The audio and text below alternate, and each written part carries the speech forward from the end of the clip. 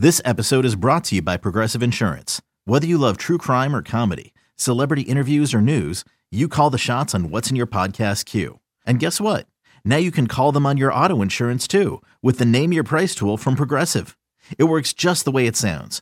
You tell Progressive how much you want to pay for car insurance, and they'll show you coverage options that fit your budget. Get your quote today at Progressive.com to join the over 28 million drivers who trust Progressive. Progressive Casualty Insurance Company and Affiliates. Price and coverage match limited by state law. You could spend the weekend doing the same old whatever, or you could conquer the weekend in the all-new Hyundai Santa Fe. Visit HyundaiUSA.com for more details. Hyundai, there's joy in every journey. What did you make of the third quarter that Jalen Green had? Because I know going into this game, one of the big thoughts was that it'd be a big game for him because of the absence of Fred VanVleet. And it really just seems like the Rockets are on somewhat of a Jalen Green roller coaster. You had the game, a week or so ago, whenever it was, when they bench him in the fourth quarter, and then he comes back and has the excellent game, and he has an excellent stretch there.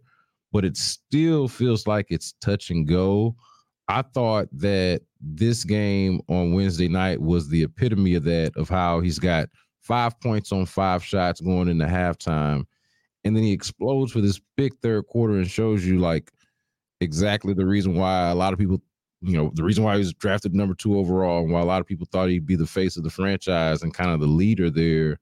What do you make? I mean, it almost feels like we're beating a dead horse here about the roller coaster with Jalen Green, because that's what it's been for 3 seasons. But what stood out to you about, or what would you say was different about him and his aggression in the third quarter versus what we saw early on in that game? Well, he was aggressive in the third quarter. And you mentioned the 5 points. He only took 5 shots in the first half. You need to see him shoot more, especially when he's on the floor and Şengün is off the floor. And that's where he really has to make his money, or in those minutes, because Şengün right now is going to be the number 1 option. He is going, and it doesn't matter if VanVleet is on the floor. It doesn't matter if VanVleet is off the floor. Şengün is going to be the number 1 option. So when Green is out there and you don't have Şengün, that's where Green has to take over games. And he did that in the third quarter, and he played with force. And there should never be a reason for Jalen Green to not play with force. He's just too athletic, and he can do too many things at a high level. And far too often, you'll see him be tentative. You'll see him be unsure of himself. But in that third quarter, it was the opposite. In that third quarter, he knew exactly what he wanted to do, and he went out and, I've said the word aggressive now multiple times, but that's what he was. And he looked for his shot. He looked to get his teammates involved. In the first half, he had the 4 assists in the first half, but it didn't feel like he put like a stamp on the game. And if you're going to be I think part of this season is trying to figure out with him and with Şengün, especially because those are the guys that'll be eligible for extensions over the summer. But you need to figure out if these are guys or if these are pieces. And a guy puts his stamp on the game every single night, and you always know he's on the floor. Like right now, Şengün is a guy because you always know he's on the floor. Green right now, it feels like he's more of a piece, because there are far too many times where it just feels like where you don't even notice that he's out there.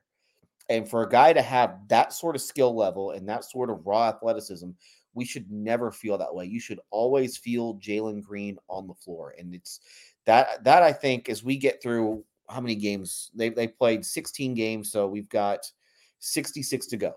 Over the last 66 games of the year, that's where Jalen Green, there needs to be a consistency with what he does.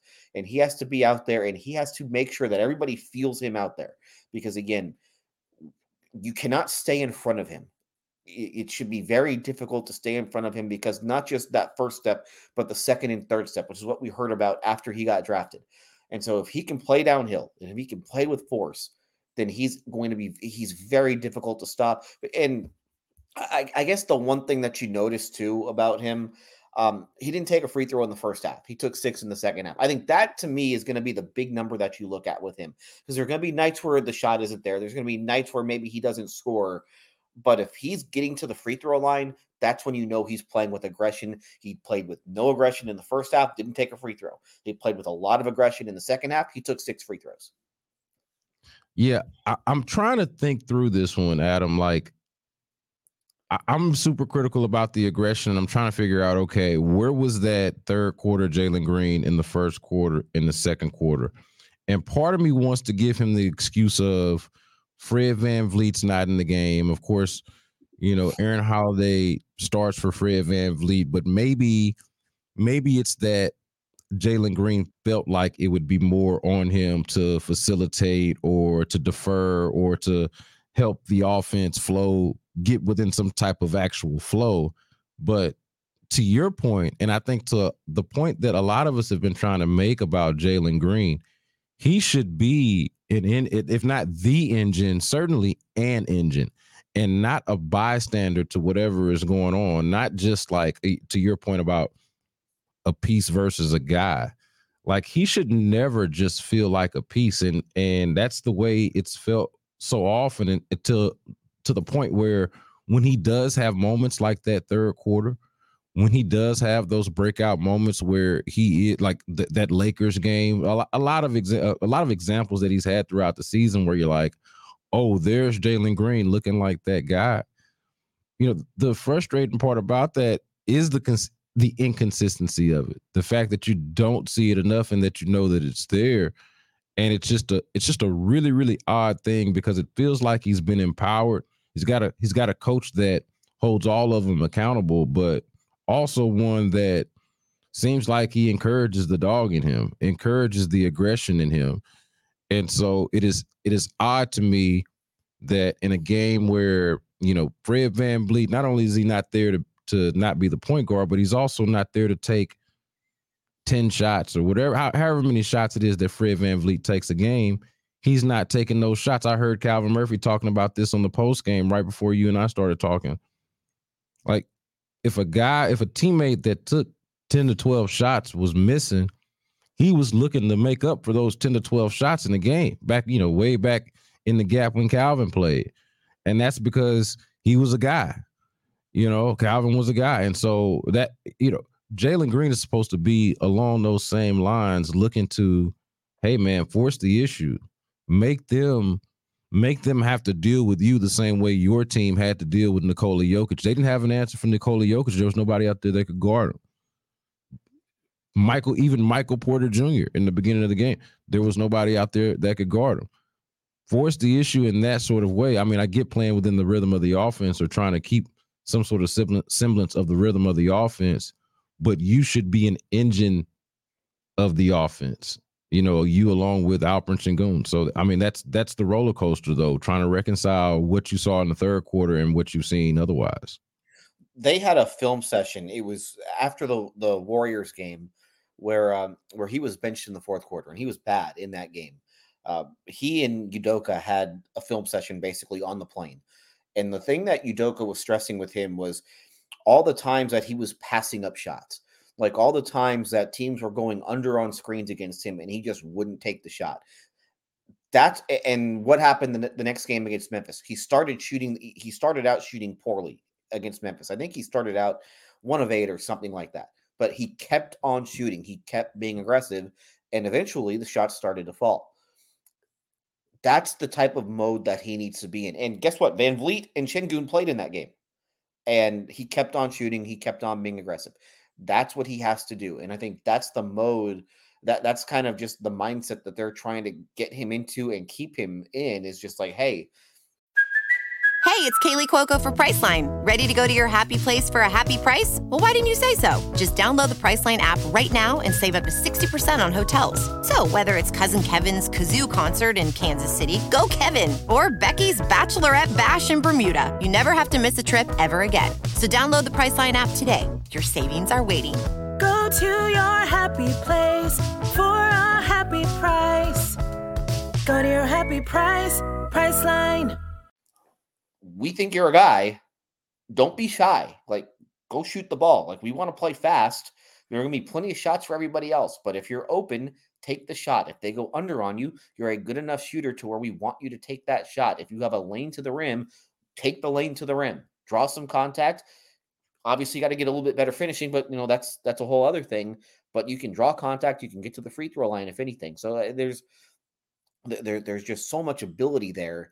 It's just about getting it to come out on a consistent basis. And he's 20. Like, this is like a young player thing too. I mean, I know he's been in the league 3 years, but he's still just 21, and you're still trying to figure things out. But at some point, they need him to come through on a nightly basis. They need that consistency. Like last night's game, the game in Dallas, he was invisible for a good portion of that game.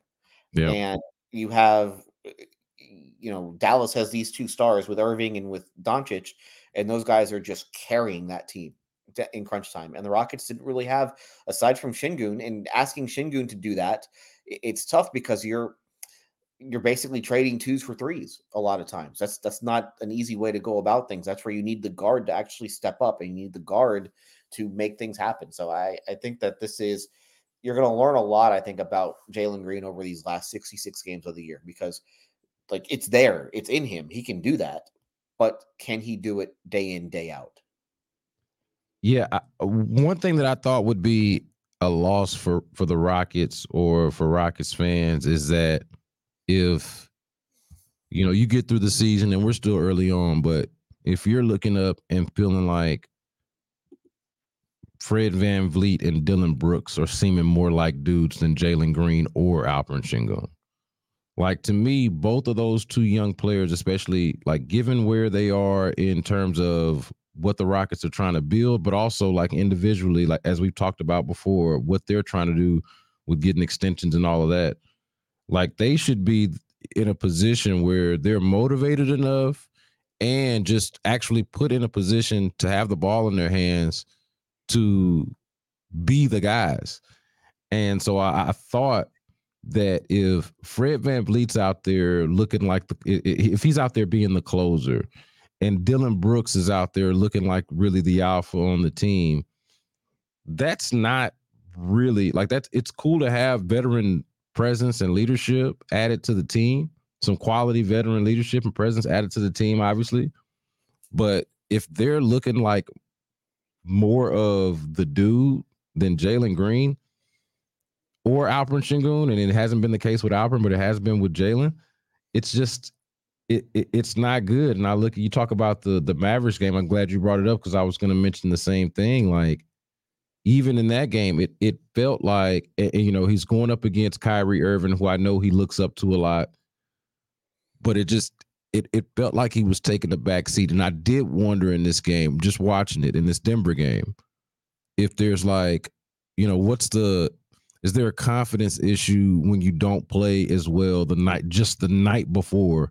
You didn't play as well or up to your expectation, and you didn't do it against, somebody like Kyrie, who you look up to, and obviously Luka Doncic went off for 40 on him.